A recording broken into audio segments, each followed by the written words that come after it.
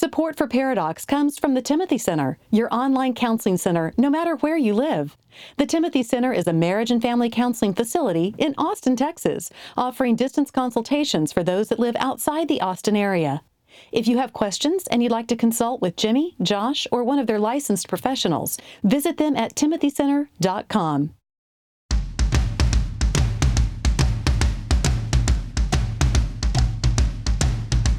Recording live from Austin, Texas, a conversation about marriage and family that women will love and guys won't want to turn off. Dr. Jimmy Myers and Dr. Josh Myers are a paradox.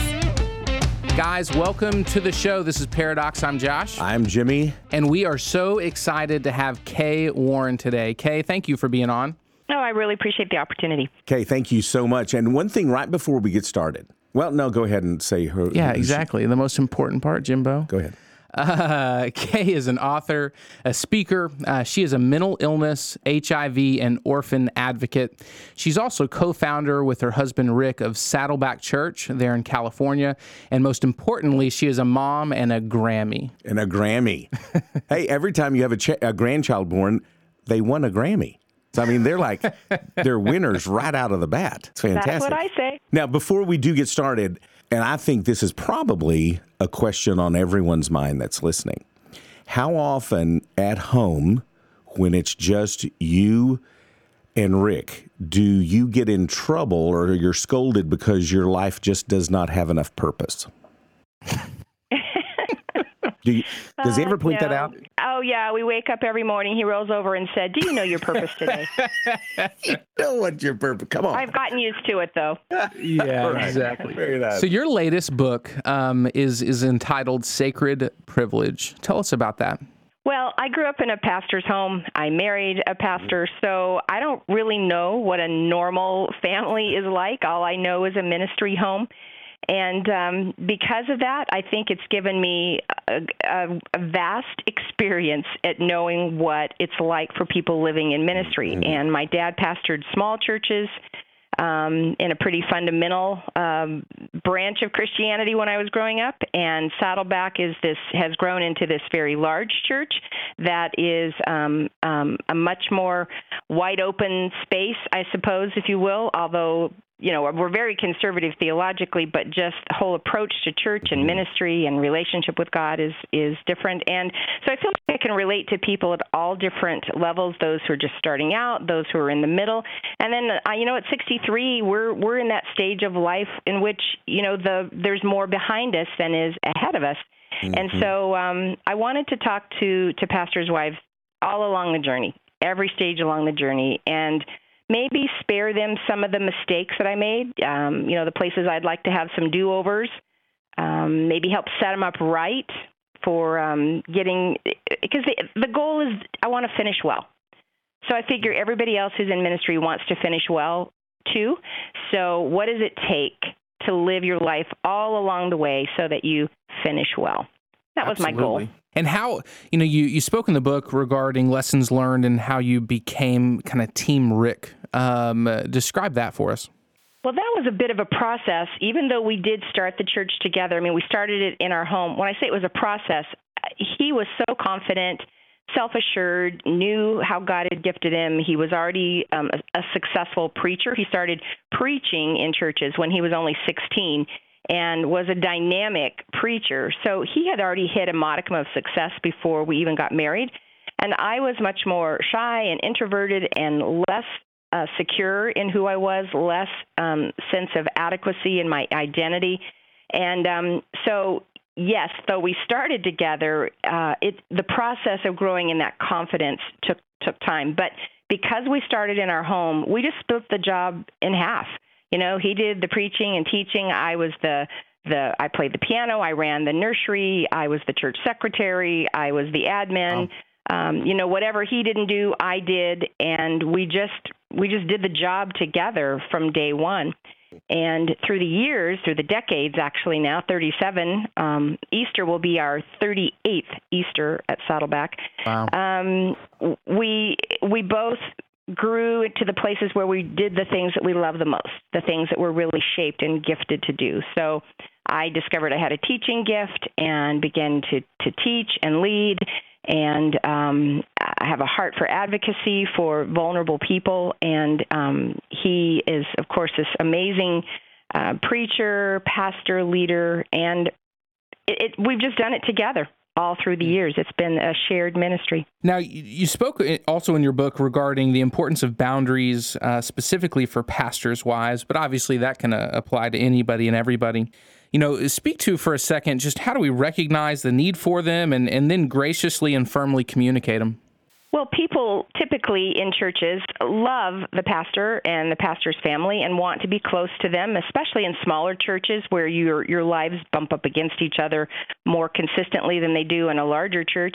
But nevertheless, people want to be close, and you kind of have to figure out how do you have a private life while you're still living in the public eye.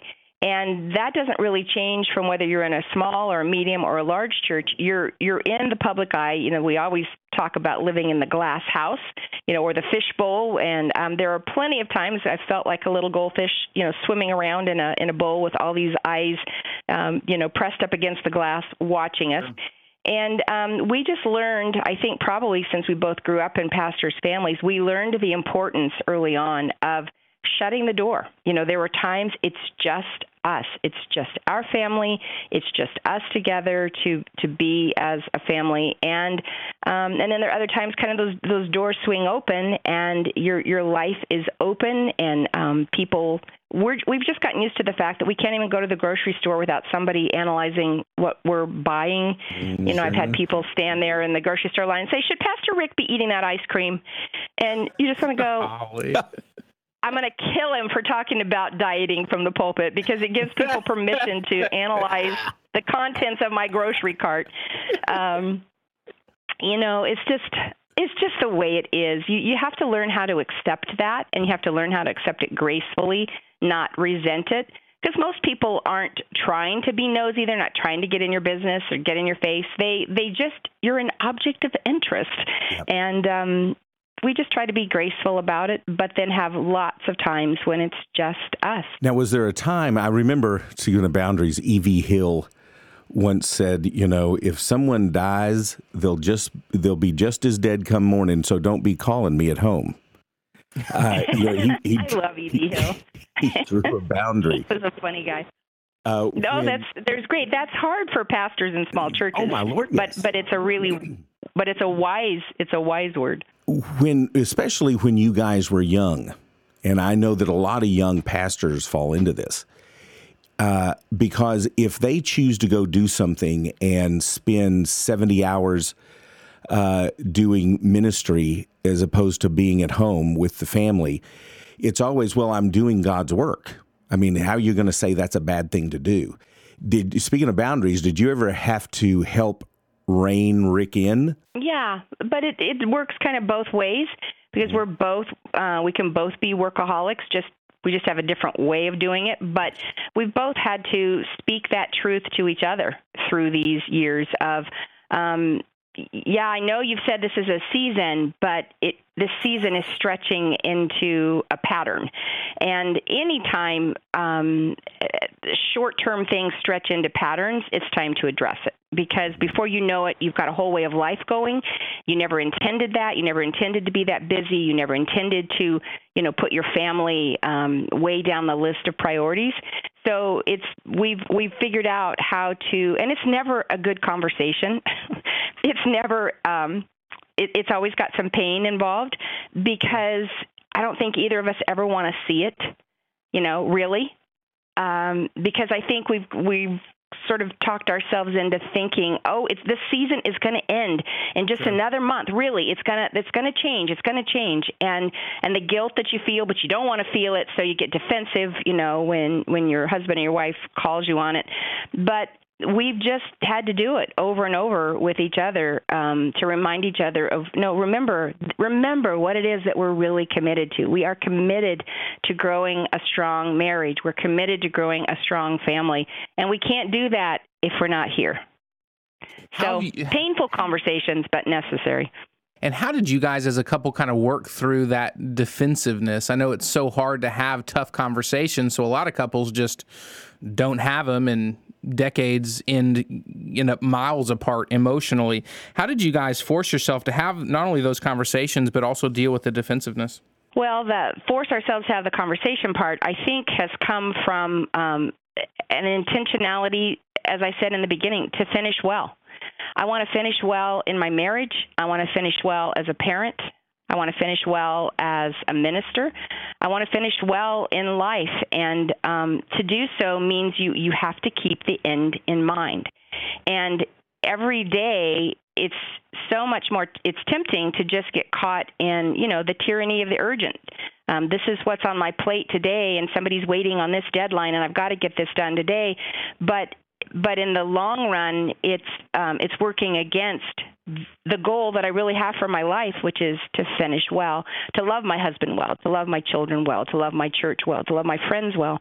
And so I think a process of maturing and learning over and over and over again of what it is I really want and holding that out in front of me. The defensiveness, that one's harder. Sure. Because it just is. Nobody ever wants to be. I don't know. Here's the way I would say it. I've been reading Matthew 7 a lot lately. I mean, for like 6 months, I read it almost every day. The first few verses about don't judge other people, or you will be judged. The same measure that you use to judge other people is going to be used against you. And then it goes into that part where Jesus says, how dare you get all upset at your neighbor who's got a little bit of sawdust, in his eye, and you've got a plank in your eye. Mm-hmm. And just recently, when I was reading that, I had this visual in my head of a 2x4 sticking out of my eye, and I was trying to figure, but still, how does that hurt somebody else? Well, if you visualize a plank in your eye, literally a 2x4, every time you turn your head, you're whacking somebody with the 2x4 that's in your eye. But you don't even know it because you're so blind. You don't even realize that even every time you move your head, you're whacking somebody. And I feel like that God gave me that picture to take down my defensiveness because I'm blind to my own blindness. I don't realize that the 2x4 in my eye is hurting everybody else. And my prayer is, God, please, I don't want to be blind about my blindness. And so when Rick brings up a sensitive subject, or when he calls me on the carpet on something, or he brings to my attention a place where I'm not living out what I've said that I wanted or that were my values, I realize I've got that plank. I'm blind, and I don't know it. And those are the moments to be able to say, God, I've asked you to remove my blindness. I've asked you that I would not be blind to my blindness. Obviously, here's a moment where I'm blind. Okay. And so there's a surrender both to God and a surrender to the truth that coming from somebody who loves me. Absolutely. It stinks. It's hard. I hate it. Yeah, exactly. So you also spoke in your book regarding an emotional attachment with a coworker early in your marriage. And again, this is for pastors' wives, but absolutely most of this, if not all of this book, certainly applies to all of us. But how did you guys work towards safeguarding your marriage? We've been incredibly intentional. Some people would probably think we've gone overboard, but Rick took a page from Billy Graham's modus operandi early in our ministry, which was he has never been alone in a room with a woman other than me. So he doesn't ride an elevator, at church. He doesn't get in a car. He doesn't let a female coworker give him a ride anywhere. If he saw a woman on the side of the road who needed help, he would call someone else, and then he doesn't stay in a hotel room by himself. He has just put incredible fences around himself because we recognize that Satan always goes after the same places in all of us. It's money, sex, power. Money, sex, power. Those are the big three. They're going to take you down if you're not careful. And we've just determined that we're not going to be one of those statistics.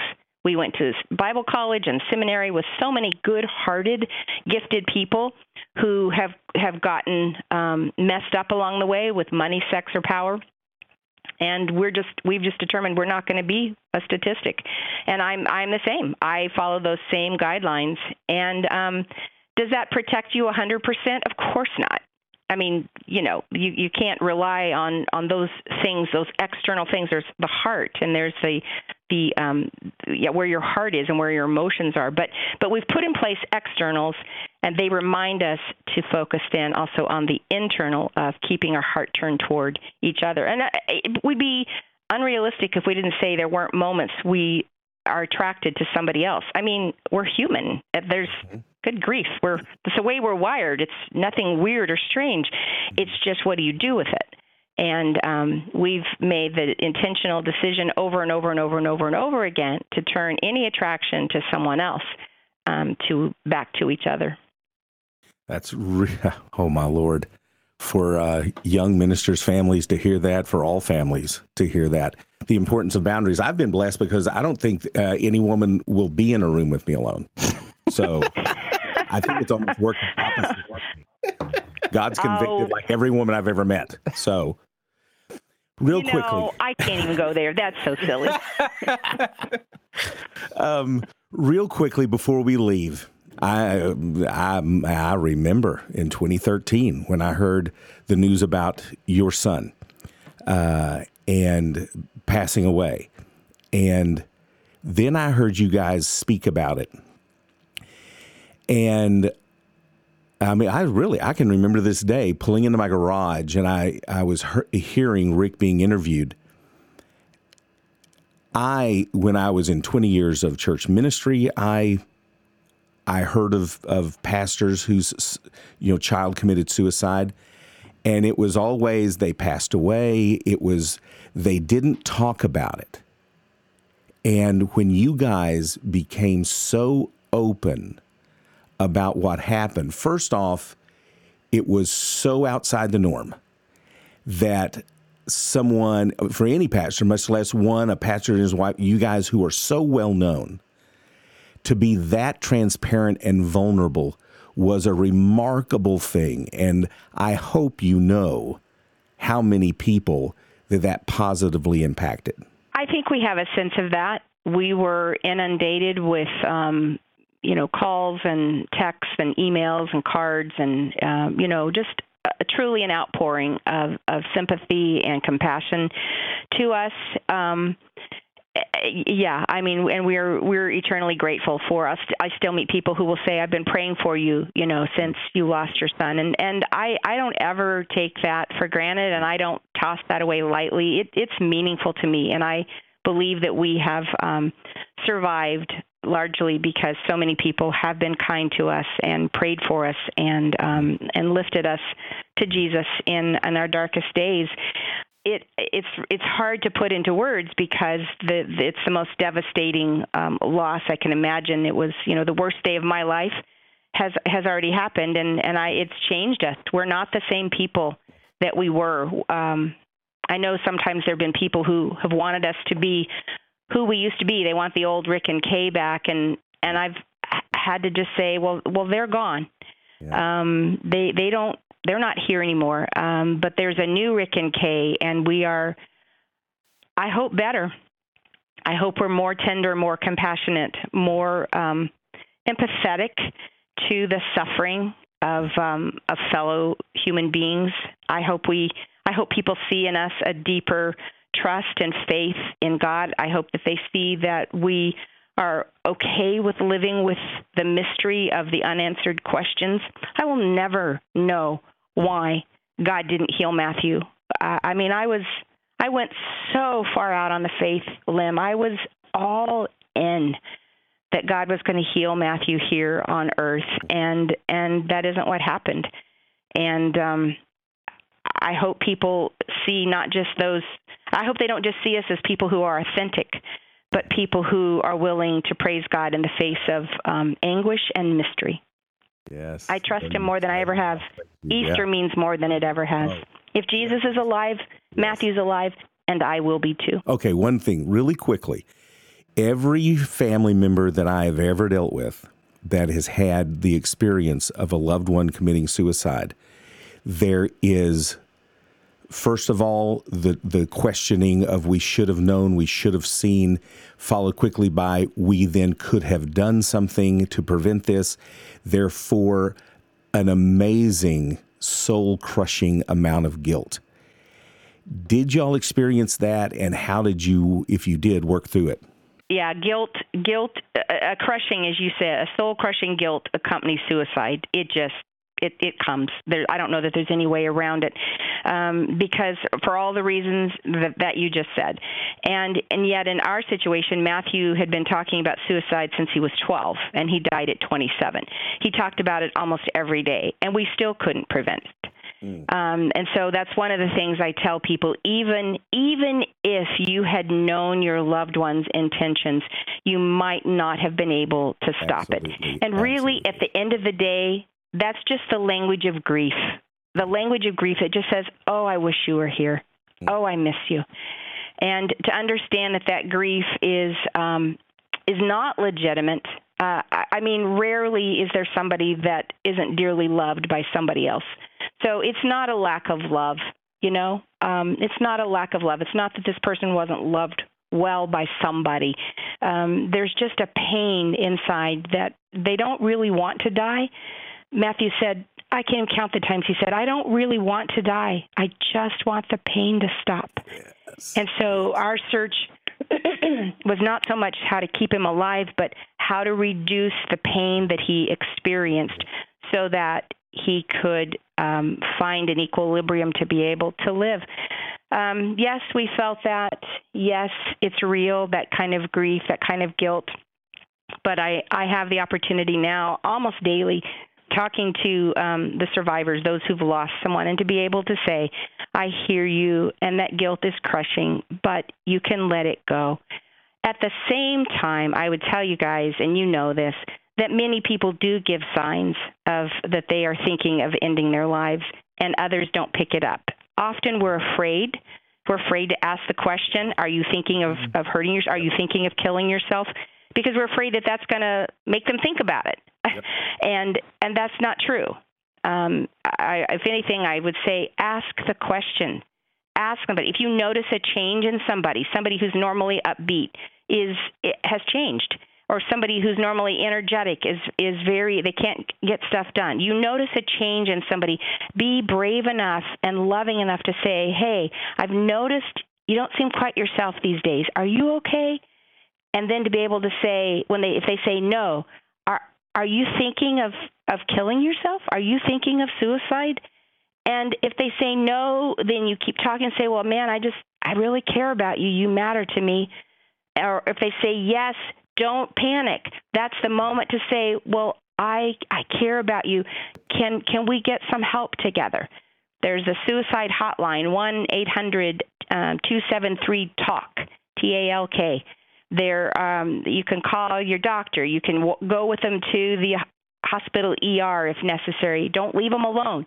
But people are afraid to ask those questions. There are signs for if teenagers are, if it lasts more than a few weeks of depression or irritability or change in their sleeping habit or change in their eating, start asking the questions. Be on alert. They're vulnerable. Mm-hmm. And unfortunately, about every 14 seconds, somebody in the United States does take their life. Tell you what, Kay Warren, you have now become one of my favorite human beings. Gift of teaching. Are you kidding me? We need to knock Rick over and put you behind the pulpit. Thank you for being here. Yeah, thank you so much for being here. If you want more information, and I guarantee you do, about Kay, you can visit her website at kwarren.com. On Facebook, you can find her at Kay Warren. Twitter is Kay Warren and the number 1. And then Instagram is KWarren75. And go pick up her book, Sacred Privilege. You can find it Amazon, Barnes & Noble, any bookstore, website. Definitely pick that up. Kay, thank you so much. Thank you very much. Thanks, you guys. It was really great to talk to you. By the end of our Paradox show, whenever that might be, you might have 1 million favorite people. I know. But wasn't she good? She was fantastic. All right, a few things I picked up on. I loved her money, sex, and power. Mm-hmm. Money, sex, and power, money, sex, and power. If the enemy's going to get you, it's money, sex, and power. She said we have to protect the externals or we have to use externals to protect the internals. Yes. I have a lot of parents that will call and their kids struggling with pornography, and I say, well, you need to get monitoring and blocking software. You need to make him or her accountable. And they're like, well, those are all behavioral stuff. It's a heart issue. It's a heart issue. And they're frustrated that we can't just magically make hearts change. But I do. That's what I do, Josh. But at the end of the day, internal change is... For those of you that can't magically make hearts change, go ahead. ...is a product of the actual individual working towards that. But even if the individual doesn't want that, we can make external changes to protect the internal. Yep. Because we're always going to have a sinful heart. Yep. Don't be blind to your blindness. Finish well. We have to keep the end in mind. And if seasons turn into patterns... Yeah. I'm just really stressed right now. Business is stressful. It's just a pattern. It's going to clear up. It's just a season. 3 years later. It's just a season. 3 years later. The NBA, which goes on so long. 5 years later, the season's still happening. And guys, we've got to talk through that when seasons become patterns. Have you ever wondered why the NBA is like 13 months long and the NFL is like 6 weeks? Have you ever wondered that? Why that's pertinent. Just her discussion of boundaries. And not just within a ministry, and not just the sexual boundaries. But, by the way, let's see. Christians that have impacted the 20th, 21st century, Billy Graham, Rick Warren. Okay, talking about a pattern. I see guys like that are just setting up these extremely rigid boundaries. Apparently, God's honoring those kind of just really, really rigid boundaries. But not only that, but I loved her boundaries of hey, we got to shut the door. And I think, one of the greatest lies that Satan ever tells is, well, this is for the ministry, so it takes precedent. And I don't know how many ministers, pastors, and their wives, have led to divorce because everyone thinks they're doing God's will. And so establishing those boundaries is critically important. Guys, if you want more information, not only about Kay, but also this episode, her book, website, anything, it's paradoxpodcast.com. Definitely check out her book on all major book selling website places. And if you want to follow us on Twitter, on Facebook, on Instagram, you go to our website, paradoxpodcast.net. .com. You know it. So more information about the show or any of our social media, paradoxpodcast.com. We thank you for listening today. Peace out. Bye-bye. Paradox is produced by Billy Lee Myers Jr. and researched by Dr. Jimmy and Dr. Josh Myers. For more information about our Paradox evangelist, Julie Lyles Carr, go to julielylescarr.com. If you want more details about what was discussed on today's show, go to paradoxpodcast.com. Next time on Paradox. Y'all would recognize a snowflake from some of these words. Have you ever been triggered? Have you ever experienced a microaggression? These are made-up words by insane people.